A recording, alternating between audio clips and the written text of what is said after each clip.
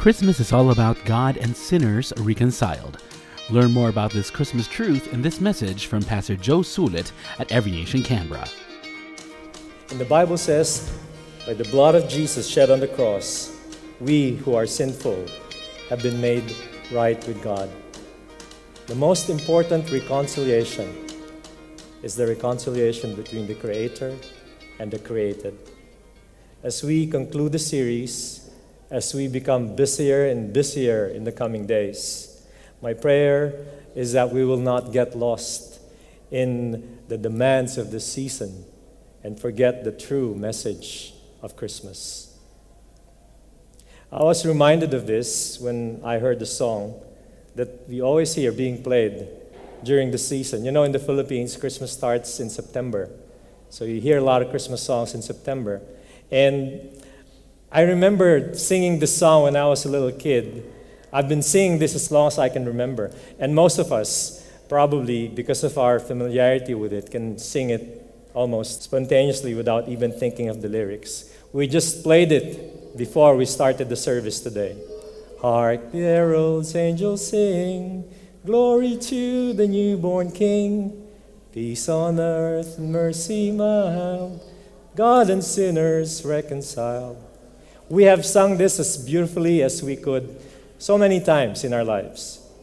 But there is a powerful message in this song that I just realized just about now, yesterday, in fact. Listen.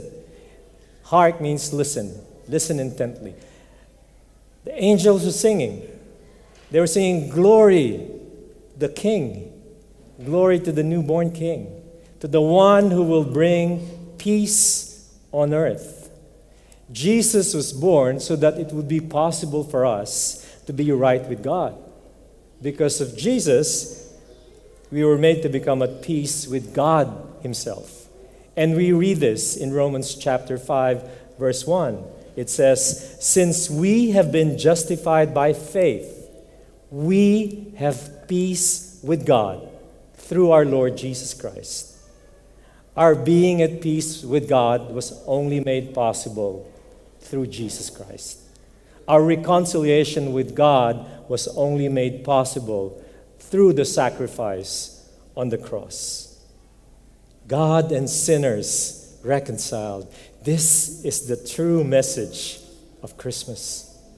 In Colossians chapter 1, verse 19, it says, for in Jesus, all the fullness of God was pleased to dwell, and through Him to reconcile to Himself all things, whether on earth or in heaven, making peace by the blood of His cross. And you, us, who were once alienated and hostile in mind, doing evil deeds, Jesus has now reconciled in His body of flesh by His death in order to present you, each and every one of us, holy and blameless and above reproach before God. This is the gospel of peace, that we sinners have been reconciled to our Heavenly Father by the sacrifice, the death, and resurrection of Jesus Christ. Now, the question that we need to answer is this. Is your life a testimony of this reconciliation? Do people really see the image of Jesus in the way you live your life? Do our actions, our words, do they reflect the joyous truth of this God and us sinners reconciled? Has the joy of this Christmas message of reconciliation been shoved into the corner of just a weekend service or something that you do to worship Jesus? The true joy of Christmas is not in the decorating. It's not in the buying of gifts. It's not in the partying that we're going to be doing in the next few weeks. Or it's not the much-awaited break from work. The true joy comes when we completely understand why Jesus came, why He became man, and why we have this celebration we call Christmas. As Gans said a while ago, this is the greatest gift that anyone can ever have, the gift of salvation. Our true joy should come from the fact that once we were alienated from God, as we have read a while ago, we were detached, we were far off from Him.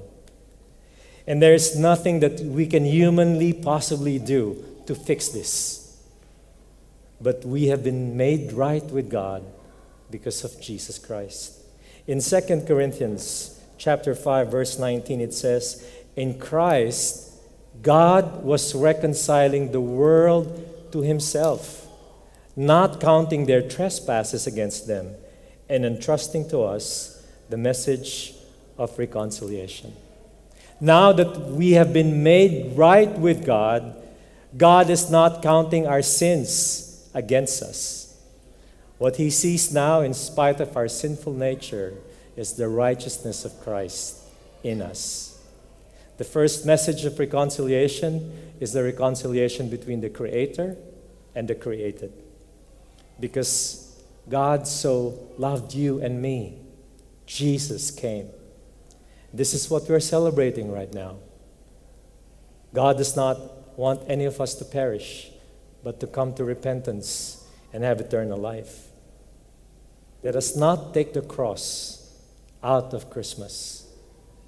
The message of reconciliation is so central to our Christian faith, to who we are in Jesus Christ. Yet this message is rarely embraced by Christians. Some Christians think that when you're reconciled with God, that's good enough. I don't have to do anything else. It doesn't have a wider implication to my personal relationships. But going back to our verse today, I would like you to look at what God has entrusted to us. A verse that many of us miss out on is this: God is entrusting to us the message of reconciliation. And we talked about this in our last two series, our mission as a church. God has given us believers a ministry of reconciliation. That is, He uses us to tell the world that it's possible to be reconciled with Him through Jesus Christ. The message that we are to share to the world is this: be reconciled to God. We are to tell the people the wonderful opportunity that they can have to be reunited, to be one with the Father again through Jesus. In verse 20, we read, "In Christ, God was reconciling the world to Himself, not counting their trespasses against them, and trusting to us the message of reconciliation." And the verse after that says, "We are therefore Christ's ambassadors, as though God were making His appeal through us. We implore you on Christ's behalf, be reconciled to God." Jesus paid the price for our reconciliation because God loves us so much. So we must share this message of reconciliation with love, and we must live out this message in the way we live our lives. The message is very clear. We need to be reconciled with God, but we also need to be reconciled with one another. 2 weeks ago, I asked you to think of someone you have been alienated from. Someone who probably has offended you, or someone who has hurt you, someone who has done wrong in your life. It's not a good place to be at, where your joy is dependent on how you feel about a person, where your freedom is dependent on the presence or the absence of that person. Sometimes our relationships can look like this. Have you ever encountered a tangled yarn or rope where you give up and say, "I'm just going to cut this, it's going to make my life easier," and just move forward? Sometimes our relationships become impossibly tangled, that the only way to move forward is to cut it and leave everything behind. Today, as we speak about the message of reconciliation, we are reminded of 4 things. Number 1, make it a priority to reconcile. This was stressed in Matthew chapter 5, verses 23 to 25. It says, "So, if you are offering your gift at the altar, and there remember that your brother has something against you," what do? It says, "Leave your gift there before the altar and go." Go and do what? First, be reconciled to your brother, and then come and offer your gift. Here, Jesus is telling us, if we have an unresolved disagreement with someone, we should deal with it as soon as possible. I know many of us are harboring ill feelings towards someone who must have caused you pain in the past, or even recently, probably. Maybe you have a strained relationship with a friend or someone you love, or a member of the family. The message of Christmas is the message of reconciliation. And if you decide to reconcile with that person, reconcile in the spirit of humility and kindness. It may be impossible for us to untangle all the relationship mess that we have accumulated in our lives, but we are still instructed to try to talk to our brother, to reconcile with the lost sister or brother in Christ. Remember, reconciled people are reconciling people. And number 3, we should be willing to ask for forgiveness. That's very difficult. It takes a lot of humility for us to be able to stand in front of someone and say, I'm sorry, I've hurt you. I'm sorry, I have done you wrong.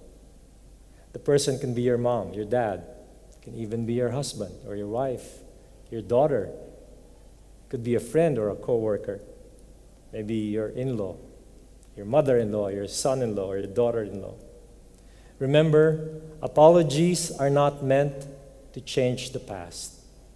Apologies are not meant to correct the damage that has been done. But when you apologize, you're telling the other person that my relationship with you is more important than the issues that divide us. Let's be willing to forgive. Sometimes it's even harder than asking for forgiveness. We should have the heart and the willingness to forgive someone when they ask for it. I remember someone said, forgiveness is always a two-way transaction. The first is this, the humbling and asking for forgiveness by the offender. That's the first. What's the second transaction? I love this. It says, the release of the right of the offended to enforce justice. Isn't that beautiful? You release your right to enforce justice on the other person. That's forgiveness. When we are wronged, our first default is to justify, bring justice to the issue, and make sure that the other person knows that he's wrong. He's done something bad to us, right? Remember, the English term forgive comes from 2 words, force and giving. It describes a process whereby the offended party gives up his or her right to enforce justice on the other. When Peter asked Jesus, how many times should I forgive? Jesus tells him, not simply the conventional 7 times. He said 77 times. How many times do you think can you forgive someone who does you wrong over and over again? 4, 5 times? After that, you give up on the person. But Jesus said 77 times. 70 times 7. Reconciled people are reconciling people. This will be our last gathering for this year. More than meeting as a church, I believe and I hope that this message of reconciliation doesn't end today. We will stop doing church, but my prayer and my hope is that we will continue being the church in the coming days. Our mission as messengers of reconciliation doesn't stop today. It's a lifestyle that we have to live as followers of Jesus. It's not something that we do out of obligation. It's something that we do out of the overflow of the love that we have received from God. The true joy of Christmas is in knowing Jesus. So, I encourage you today, think about someone that you have held some grudge with, or someone that has been detached from you for one reason or another. Make it a priority to reconcile with that person. If you have been offended or if you have offended someone. And if you decide to reconcile with that person, reconcile with all humility and with all kindness. Let us ask for forgiveness from the people we have hurt. Let's make things right with them. And finally, let us give up our right to enforce justice to those who have offended us. Remember, holding a grudge doesn't make you strong. And forgiving doesn't make you weak. Forgiving sets you free. This is the message of Christmas, the message of God's radical love and ultimate forgiveness for all of us. Let's all stand.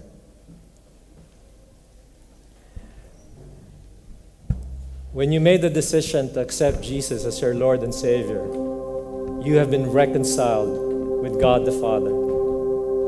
This is the message of Christmas. This is what we preach, the gospel of peace. We have been made right with the Heavenly Father through Jesus Christ. My prayer is that the life that we live will be a testimony of this reconciliation. We cannot call ourselves truly reconciled if we do not reconcile with one another. Let us always be humble in all our ways. Let us forgive with grace and seek forgiveness with all humility in our hearts. God and us, sinners, reconciled. This is the message of Christmas. This is the joy that we have in Christ.